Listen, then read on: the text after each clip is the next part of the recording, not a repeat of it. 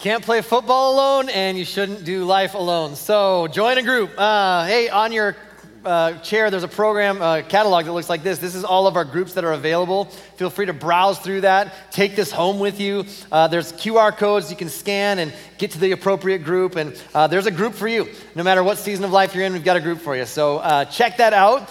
There's also right in the lobby there an area if you have questions you'd like to ask. There's people there that you can ask questions to about groups. And it's a great way to get connected. You don't have to know everybody here, but you should know somebody.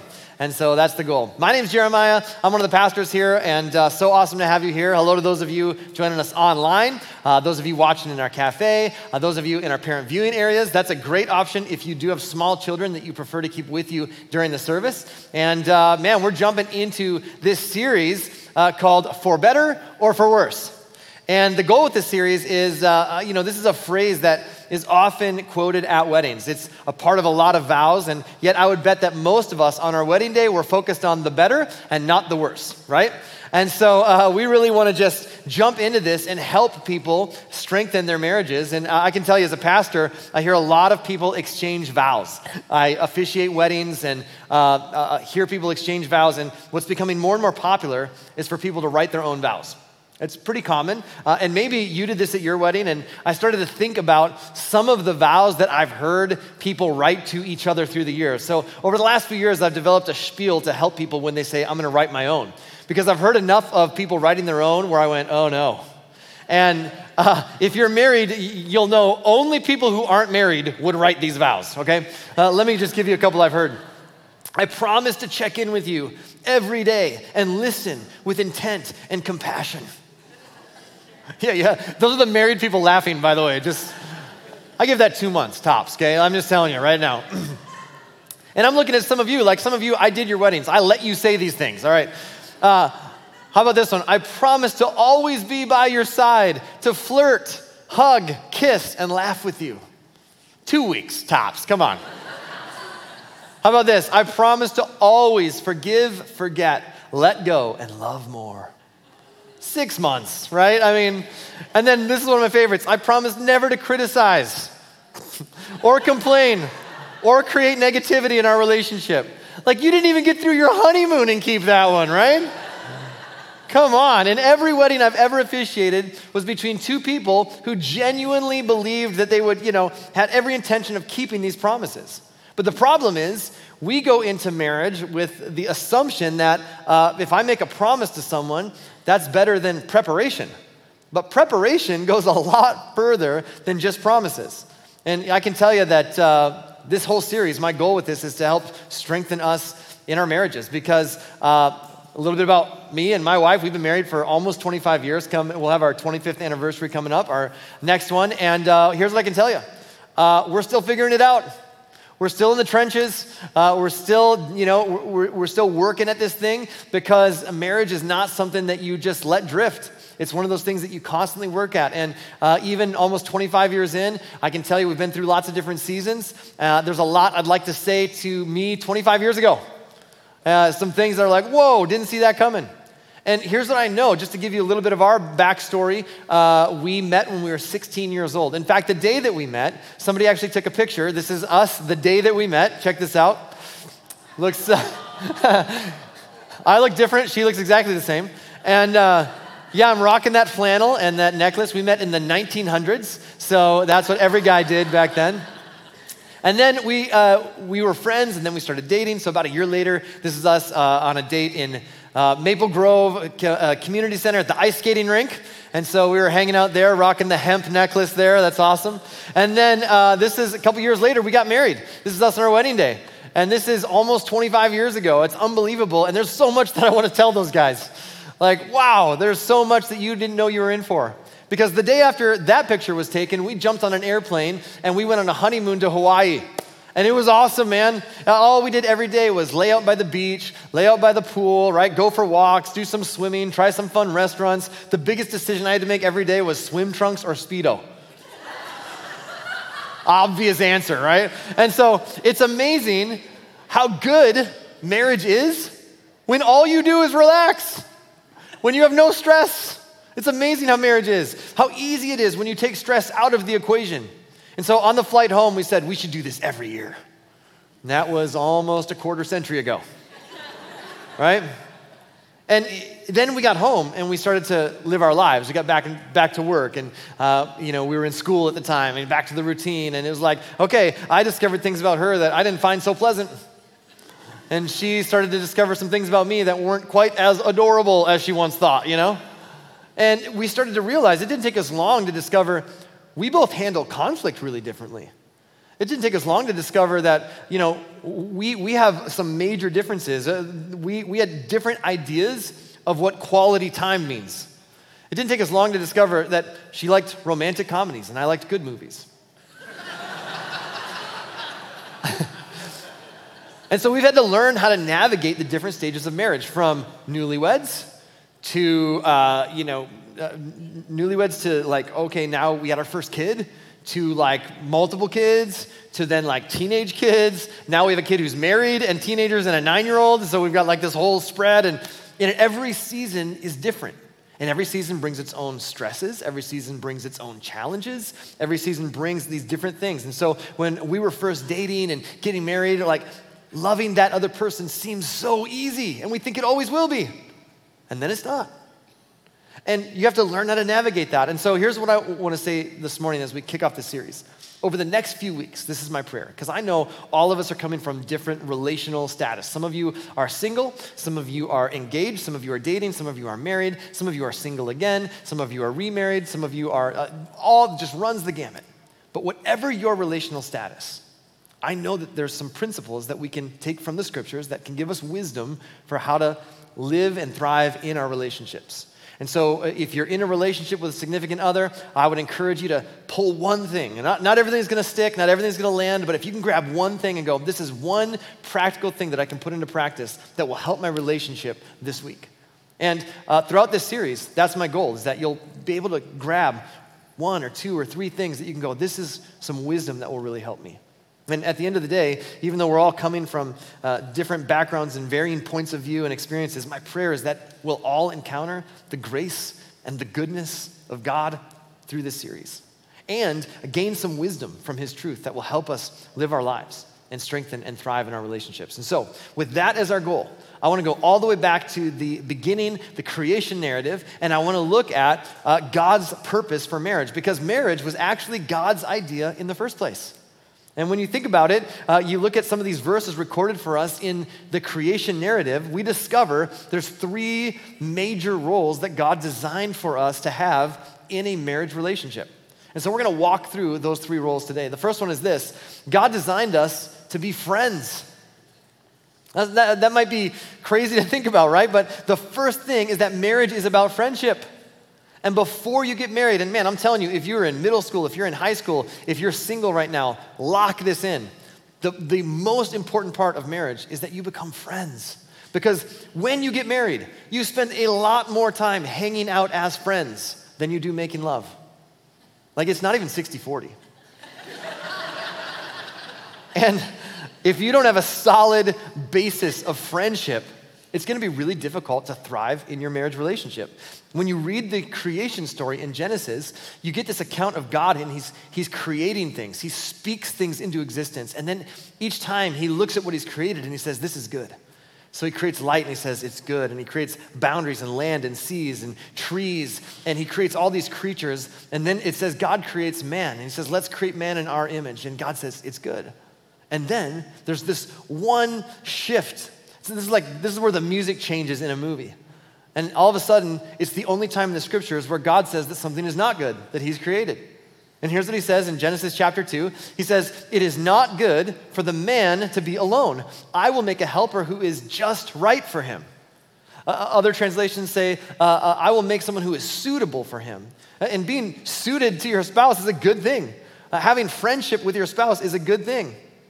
This means marriage is God's idea, and he created men and women to exist together in friendship. And you want to be married and truly enjoy your marriage. Some people have a sense of duty when it comes to their marriage, right? It's like, well, we want to get to the end because we made a covenant before God, so we better stick it out. It's like, oh, wow, that sounds great. I've been in settings before where they've been like, oh, so-and-so, this couple's been married for 50 years, and everybody cheers and claps. But my question is like, was it any good? Because 50 miserable years doesn't sound like something we should cheer for. And a lot of people have this sense of duty when it comes to marriage, but you don't want to be married out of duty. You want to be married out of delight. You want to enjoy friendship with your spouse. Dr. John Gottman is a psychologist who has written a bunch of books. He has actually the Institute of Marriage, and he studies couples, and has, over the last 30 years, gotten to the point where within 15 minutes, he has a 97% accuracy to tell if a couple is headed towards divorce. And one of the things that he talks about is that the most basic foundation of a healthy marriage is friendship. That you're friends with this person. It's the person you spend a lot of time with. And so how do you develop friendship as you continue to grow in your marriage? A big key to developing friendship is understanding. The key to friendship is understanding. How many friends do you have where you don't understand their point of view? Even if you don't see eye to eye, that you at least say, I understand where you're coming from. And pausing to take time to understand is a key in friendship. And I'm gonna say something that might be a little shocking right now, but men and women are different. I know, right? It's crazy. Relationships are not neutral. Relationships are either progressing or moving backward. They're not static. And the number one thing that fights against friendship, especially in marriage, is just a lack of understanding, especially as it relates to our differences. I love what King Solomon writes in the Proverbs, in the Hebrew Scriptures. He writes this, that the purposes of a person's heart are deep waters. It means they're there, but sometimes they're covered up. They're in deep waters. You got to fish for them. But a person with understanding will draw it out. A person, if you will pause long enough to understand where the other person is coming from, you can draw the purposes out of them. You can begin to see where they're coming from. But it's like you got to fish for it. You got to dig for it. You got to pull it out of the deep waters. And one of the biggest things that will fight against your friendship in marriage is the differences between men and women and the expectations that we bring with us. And if you don't understand those differences, it can be really difficult.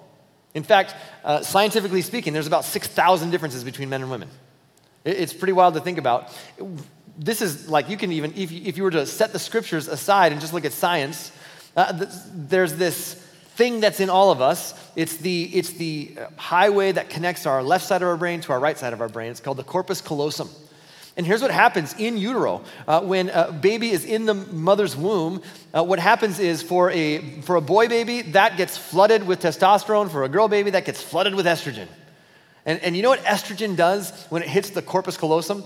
It turns it into a superhighway. Left side of the brain and right side of the brain, there's this massive flow of information going back and forth. It's why virtually every study suggests that women are smarter than men. Amen. When testosterone floods the brain, do you know what it does to the corpus callosum? It destroys it. There's like nothing going back and forth, right? It's flooded with sexuality and aggression. We know these major differences between men and women. It's why for a boy, the first diaper they've ever changed is their own kid. But my daughters, they've been changing diapers since they were like 3. They were in diapers, had baby dolls, changing the diapers of the baby dolls. It's why you never hand a baby to a 14-year-old boy and go, here, just change the diaper, right? This never happens. Because women, there's a difference. They're just naturally more nourishing. My wife's whole life is about the flourishing of our kids. Like if we were to go down on a ship, she'd be holding them above her heads as she sinks in the water, you know? And I'd be like, which one of these kids is the most buoyant? You know? I need to reprioritize my life maybe, but left and right brain for a man isn't that connected. For women, it is a super highway. It is 14 lanes and thousands of cars, and all of it runs smoothly. And guys are driving an old jalopy just trying not to fall off the side of the road, all right? Left side of the brain, right side of the brain, they're not talking. That's why a guy gets to the fridge and he's just like, it's not there. It's not there. It's not there. And then ladies, you just walk by and you don't even look. You're just like, idiot. And you just pull it out, you know? It's like, just hand it to him. This is why men have such compartmentalized lives. Our lives, our brains look like a garage filled with boxes. And so what we do, everything's compartmentalized. And so here's what we do. When we have to deal with any particular topic, we go to that box. We pull out that box very carefully so that we don't disrupt any of the other boxes. And we deal with whatever's in that box. And when we're done, we put it back.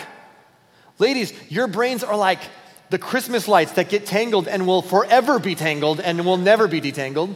Everything is connected to everything else and is constantly moving and constantly going.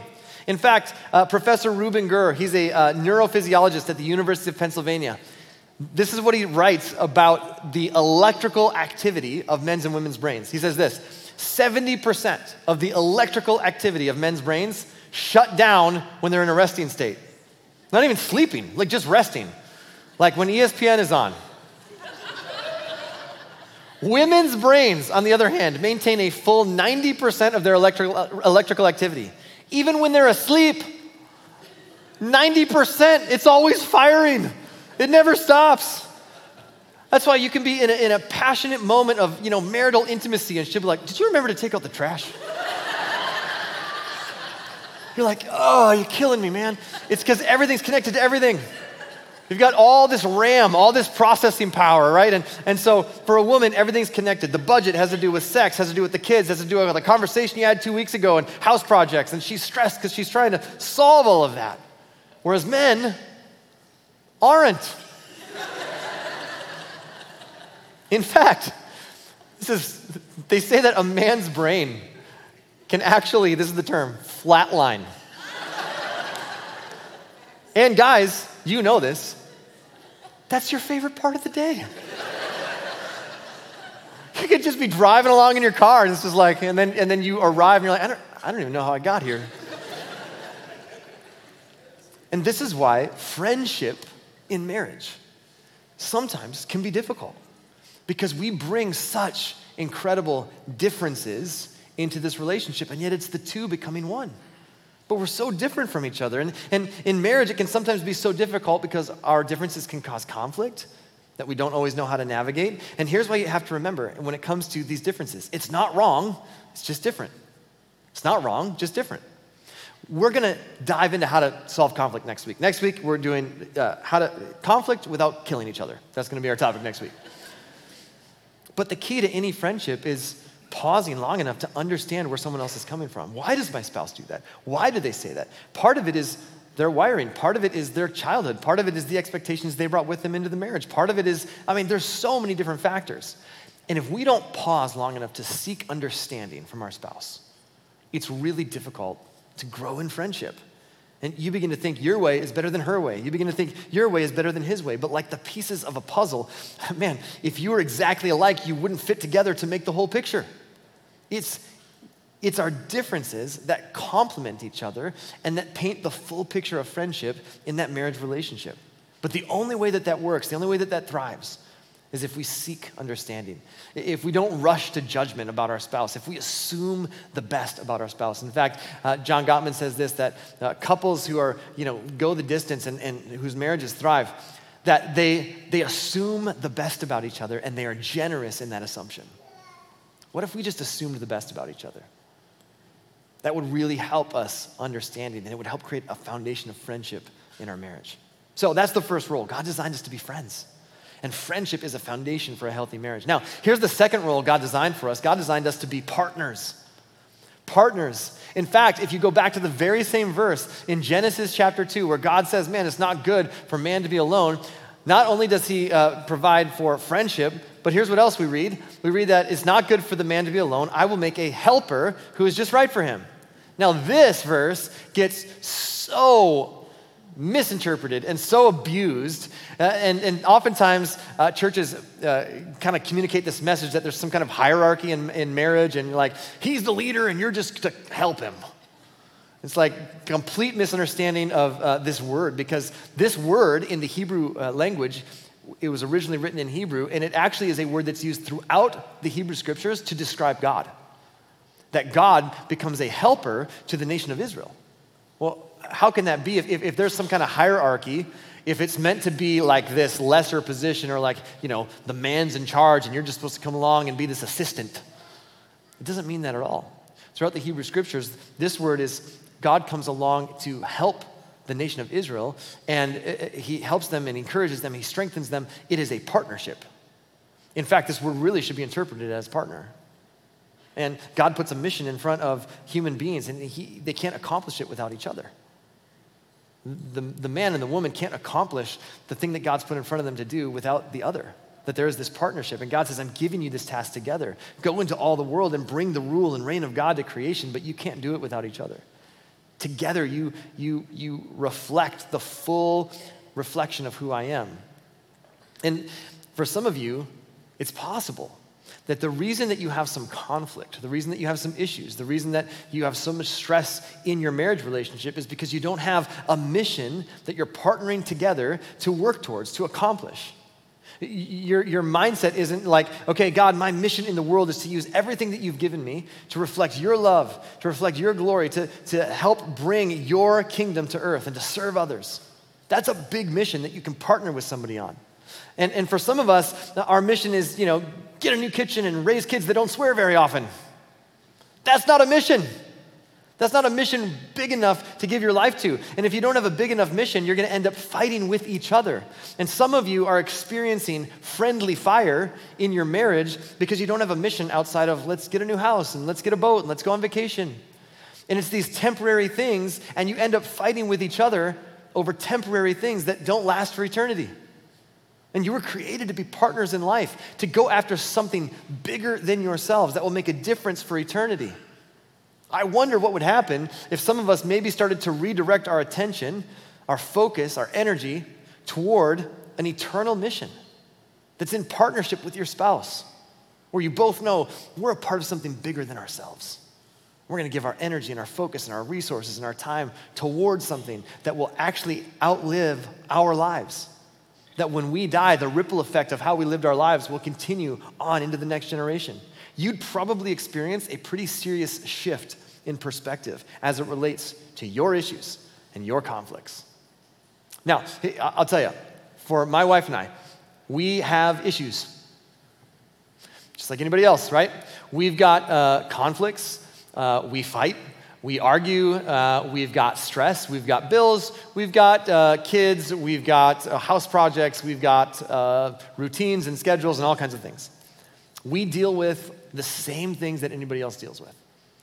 But what keeps us grounded in our marriage is that we both recognize we are partners in something that is bigger than ourselves. We are actually both giving our lives to something that we believe with all of our hearts will outlive our lives. We're investing in things that have eternal significance with our time, with our energy, with our conversations, with our resources. And what keeps us grounded is we understand we have something we're working on together in partnership that is so much bigger than a disagreement over something temporary. Do we have disagreements over stuff temporary? Absolutely. Do we have conflict? Are we different? Do those differences, mesh up against each other sometimes? Absolutely. But here's what we've learned. Man, when we're pushing towards something that's bigger than all of that stuff diminishes in the process. It's helped us to navigate conflict and navigate stress and brought us closer together because we're pushing in the same direction. And so here you are in the midst of partnership. Well, for what? To accomplish something great.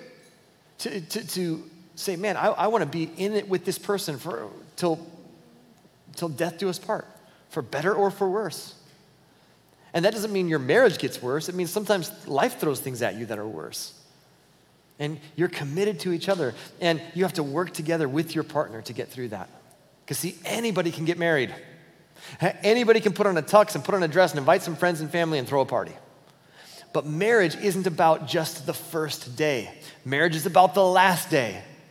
It's going, okay, we have this picture of where we want to be. It's bigger than what we're going through in this season. And some of you, you're young, you have young kids, you're in your 20s, you're in your 30s, you've got young kids, multiple young kids, you're in the thick of it, you haven't slept in 3 years. And you're just like, oh, I'm just trying to survive for one more day.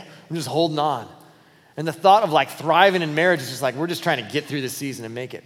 And I understand that, but don't get bogged down in the weeds of that season and that moment. Shift your perspective. Picture yourself at 85 years old, and you got kids and grandkids and maybe great-grandkids, and your marriage has thrived, and you're not going to be thinking about that season. Keep that picture in mind and move towards that in this season. You need a mission to move toward together. Your marriage is a covenant. It's not a contract. You're saying, no matter what, I'm committed to you. And we're going to get through this season because we're shooting for something bigger. And we're investing our time and energy and resources in something that has eternal significance. I can tell you, the picture for us, man, we want to be that couple in the old folks' home, still holding hands, going to dinner at 2 p.m., taking hits off of each other's oxygen tank, riding our scooters down the hall. It's going to be amazing. Isn't that the picture that we want? But you got to partner for something bigger than just what's right in front of you. You were created by God to have a mission. And so maybe it's worth sitting down with your spouse and going, what is the mission? It can't just be try to retire before we're 60. It can't just be like try to pay off the house, or maybe someday we can get a boat, or like those are good things. There's nothing wrong with those things, but there's got to be a mission given your life to that helps you see eternal value and eternal significance because you're really designed to be partners. Now, here's one of the big keys to partnership: affirmation. All of us, including myself, we have insecurities, don't we? We've got questions about like, do you still love me? Do you still value me? Am I the most important person in your life? But we don't say it that way, right? We all need affirmation. There's two types of communication: logical and emotional. Here's logical communication. The sky is blue. I have socks on. That's just information. That's just data, right? Emotional communication is what something means. Logical communication is looking for information. Emotional communication is looking for affirmation. And so when we mess these up, it affects our partnership. Let me give you a couple examples. A woman asks, do I look good in this dress? That's not a logical question. She is not looking for information. She's looking for affirmation. Yes, you are the most beautiful person I've ever seen in my life, right? A man says, do you think I make enough money providing for our family? He's not looking for information. Well, actually, I was talking to Sarah, and she said Joe makes like 3 times what you do, so come on, dude. It's not what he's looking for. He's looking for affirmation. And there are some questions we ask when we're looking for affirmation. Do you love me? Do you value me? We would never ask those specific questions, but they're always running underneath the emotional questions that we ask. So let me give you some examples, and you shout out, logical or emotional, okay? Where are my car keys? Is that logical or emotional? It's just logical. Yeah. I just need to know where my car keys are. What we don't need is, this happens to you every single day. You are so disorganized, I can't believe this is the type of person you are. Wasn't looking for that, just need to know where my keys are. It's logical. Am I the best lover you've ever had? Emotional, right? Not logical. Nobody's looking for like, let me run through the list. Would you marry me all over again? That's emotional, right? How about this? Could you ever imagine being with someone else? That's an emotional question. That's not a logical question, right? How about this? When a guy says to his wife, do you remember that touchdown I scored in high school? That's an emotional question. What he's not looking for is like, get over yourself, dude. Like it was 30 years ago, all right? What he's looking for is, yes, you were amazing. You're an incredible athlete. I remember you scored that touchdown and we all cheered and I thought you were so sexy. That's what he's looking for. And let me tell you why we need this, okay? Ladies, if you are here with your boyfriend, your fiance, your spouse, I just want you to put your hand right here, right on his arm right now. Go ahead and do that. Yeah. What did he just do? He flexed. What is the matter with us? Why do we do this? If my wife touches me here, it's instantly like, let me show you what I got. Can you see how insecure we are as creatures? Unbelievable. So we have to make a commitment, not only to understanding, but to communicating affirmation to our spouse. Because over and over again, we have these questions, we have these insecurities. And to be in a partnership, we need to affirm one another that I love you, I care about you, I want to fill up your tank. I want you to know that you're loved, know that you're valued. In fact, Dr. Gottman says this, divorce does not come from an increase in conflict. So if you're like, I don't know, we tend to have lots of conflicts. That's not necessarily unhealthy. We'll talk about how to navigate that, but he says much more concerning is a decrease in affection. that you're not affirming your spouse anymore. In fact, a red flag is not when someone gets mad, it's when they stop responding and they go quiet, that apathy starts to set in. Learn how to communicate affection and affirmation and remind your spouse. You'll be much better equipped to navigate conflict and have a healthy marriage long term. If when you're not fighting, you're communicating affirmation. So friends first, partners second. Here's the third thing. Lovers. Friends, partners, and lovers.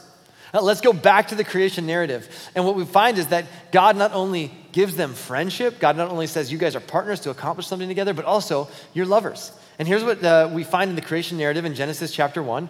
Then God blessed them and said, be fruitful and multiply. Fill the earth and govern it. Fill the earth, God says. This is God's plan. Some people think God is anti-sex, and all I want you to know is it was his idea. He invented it. This is the God who created two people and put them in the garden, buck naked, and said, go make babies. This is God's idea, right?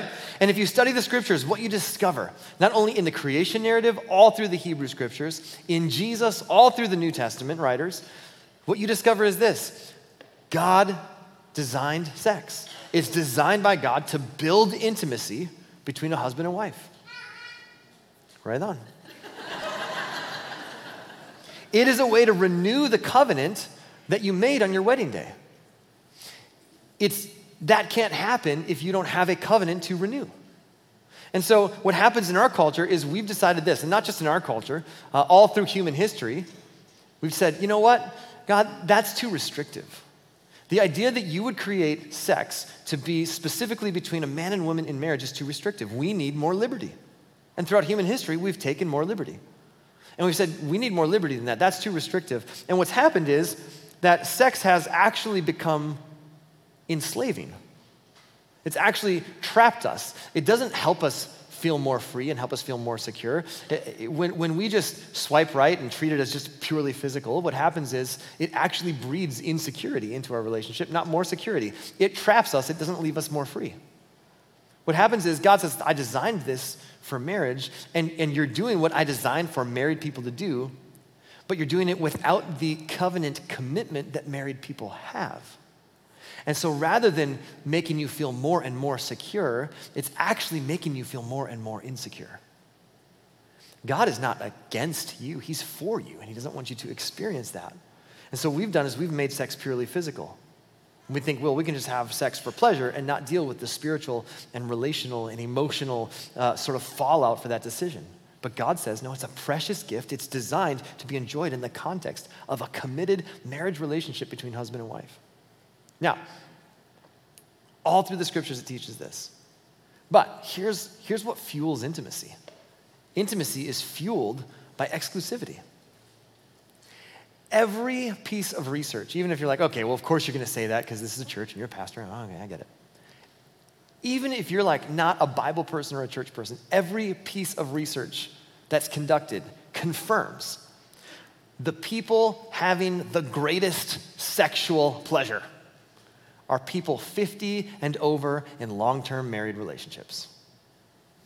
In fact, all of the statistics, all of the data shows that people who are just, I'm single and I can just have sex with whoever I want to and go outside of whatever parameters, regardless of what you believe, all of the statistics show that they are having less sex and less fulfilling sex. Even if you don't believe in God. All the science, all the data points to the affirmation that this is how God created it. And God doesn't say that because he's trying to keep you from experiencing something. God says that because he wants you to experience intimacy and pleasure. In the first century, people did whatever they wanted to with their sexuality. And then Jesus came onto the scene and introduced a brand new sexual ethic. The scriptures tell us, Paul writes that your body's not your own. God purchased it at a high price. And now, instead of sex being your master and trying to just figure out how do I satisfy myself, this brand new sexual ethic entered the first century, and it changed everything. And really, this new sexual ethic that entered the culture was simply an acknowledgement of God's original design. And so here's the thought behind this. If you're single, you almost have to commit to not having sex or you will. And if you're married, you have to commit to having sex or you won't. And it's just God's design is oftentimes thwarted because of the cultural pressures that we experience. And yet here's what the Apostle Paul writes in the first century to people who are married about their sexuality. And it applies to us. Listen to what Paul writes. He says, the husband should fulfill his wife's sexual needs, and the wife should fulfill her husband's needs. The wife gives authority over her body to her husband, and the husband gives authority over his body to his wife. By the way, we've turned in our culture sex into something that is consumptive. It's something that I get to please me. But all throughout the scriptures, sex is actually a gift to be given. It's not something that I take to consume. It's something that I give to someone else to show them love and intimacy and value. We have flipped the tables, and it's caused us to be enslaved to our own sexuality.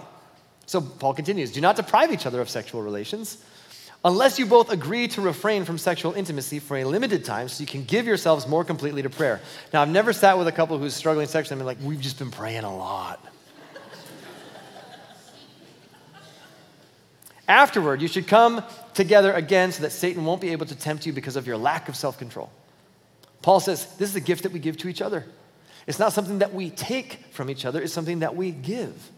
And so if you're not married and you're having sex, God says, stop. Not because he's going to be mad at you if you do, but because that behavior will enslave you. It will breed more insecurity into your relationship with that person. And if you're married and you're not having sex, God says, start. Not because he's going to be mad at you if you don't, but because it builds intimacy into your marriage. You stand before one another completely exposed and completely accepted, fully known and fully loved. And this is the area, that one area of your life that only your spouse is designed to satisfy.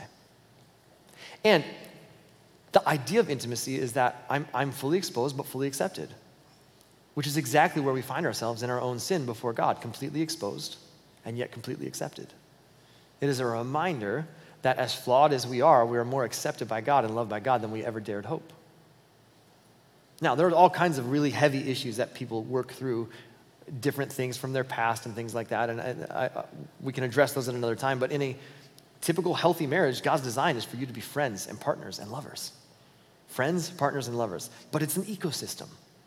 You have to build one on top of the other, and they all work together in a partnership. So you can't just skip friendship and partnership and move right to a sex life. It doesn't work that way. And you can't rush to being lovers if you haven't built a friendship. And sometimes in marriage, people are like, well, what's going on here? We're not having as much sex as I want. It's like, but you're not friends. You got to be friends first. And you shouldn't also just be friends who run a free bread and breakfast for a bunch of little gremlins. It's a whole ecosystem, physical, emotional, spiritual. So what does God say? I created you for intimacy, for your pleasure. Now, some of you didn't realize this, that God is actually pro-sexual pleasure. It was his idea. So I'm just going to read a few verses. God is the most pro-sex person in the universe. I'm going to read a few verses from Song of Solomon. This is actually a book of Old Testament erotic poetry. Hebrew guys were not allowed to read this until they were after 14 years old. So I'm just going to read a few verses to give you an idea, because some of you are like, all I hear about is the Virgin Mary, and that's the one thing I don't want to be. So that's why I don't, God must be anti-sex. Listen, I'm just going to read a few verses from this. We're going to close in just a minute. I'm just going to warn you, after I read some of these verses, you might need a cigarette. Like a lily among thistles is my darling among young women. Like the finest apple tree in the orchards is my lover among other young men. I sit in his delightful shade and taste his delicious fruit. This is all poetry. How about this one? This is him talking about his lover. He says, you are slender like a palm tree. Your breasts are like its clusters of fruit. I will climb the palm tree and take hold of its fruit. May your breasts be like grape clusters, and the fragrance of your breath like apples. May your kisses be as exciting as the best wine. How about this? This is her talking about her lover. Come, my love, let us go out to the fields and spend the night among the wildflowers. Let us get up early and go to the vineyards, and there I will give you my love. So if you're like, man, I feel like even when the church talks about sex, it's like, lights out, missionary position only, But listen, God, this is adventurous. She's like, let's go to the woods. Let's have sex outside. And I thought sex was for procreation. Not once do they mention kids in any of this. Because kids kill the mood, right? It's been said that sex leads to little kids, and kids lead to little sex. So God says, procreation? Yes. Intimacy? Yes. Pleasure? Yes. God designed it for your pleasure. But much like a fire, when it's contained inside the fire pit, it's amazing, and it's fun, and it's memorable, and it's got purpose. But outside of the fire pit, it becomes destructive and harmful. God just says, look, because I'm for you, and I don't want to see you get burned by this precious gift, keep it in the parameters for which I created it. Not because I'm anti-sex, but because I'm crazy about you. So, God created marriage to be a covenant where two people become one, monetarily, physically, emotionally, in every possible way. And the way to do that is make a commitment to being friends, partners, and lovers. Now, we're going over. Let me close real quick. Here's the point at the end of the day. In Philippians, the Apostle Paul writes about how Jesus set the example for us. And here's what he says. He says, don't be selfish. Now, we probably could have summed up this entire talk in these 3 words. Like if some of us would go home and put these 3 words into practice, our marriage would get 10 times better. Don't be selfish. Paul says, don't try to impress others. Be humble, thinking of others as better than yourselves. Don't look out only for your own interests, but take an interest in others too. Paul would then go on to say, this is what Jesus did for us. Though he was God, he didn't cling to that. Instead, he let go of his rights as God. He became a human, and he died on a cross. In other words, what Jesus did for you and me is he put us and our needs and our interests ahead of himself. And then he just says, now love each other like that. Do that in all your relationships, particularly with your spouse. What would happen if in your marriage you both just decided, I'm gonna put you first, and I'm gonna put you first. I'm gonna put you first, I'm gonna put you first. And what if we just worked every day to become the best friend and partner and lover that we could be to our spouse? Well, who should do it first, him or her? Yes. What if we both just said, we're gonna work on that. We're gonna do that. I'm gonna put you first no matter what. And both of you said, I'm gonna put you first no matter what. And since that's exactly what Jesus did for us, the biggest secret to a great marriage is not to go after a great marriage. It's to go after Jesus. Pursue Jesus. Pursue becoming like Jesus and loving like Jesus. And what you'll discover is that that will bleed its way into your marriage relationship. And you can learn how to be friends, partners, and lovers. And then Jesus allowed himself to be put to death. His body was laid in a tomb, and according to multiple eyewitnesses, he rose from the dead. That means there's more to this life than this life, and you've been invited to be a part of God's family. If you've never said yes to that, I want to invite you. I hope what you walk out of here today with is that God created you, and God loves you, and he is for you. And if you've never said yes to that invitation, you can just agree with this prayer. God, please forgive my sins. Forgive me for the times I've walked away from you, and thank you for never walking away from me. And I want to say yes to your invitation. Make me your son, make me your daughter, and help me to follow you as best as I know how from this moment on. And God, for every one of us, no matter where we find ourselves relationally, we pray that you would help us to commit to friendship and partnership and intimacy in our marriage relationships. More than anything, that we'd follow the example of Jesus and that we would, God, put others first in every relationship. And as we strengthen our marriages and our families, may we be a light to the world around us. We pray this in your name. Amen.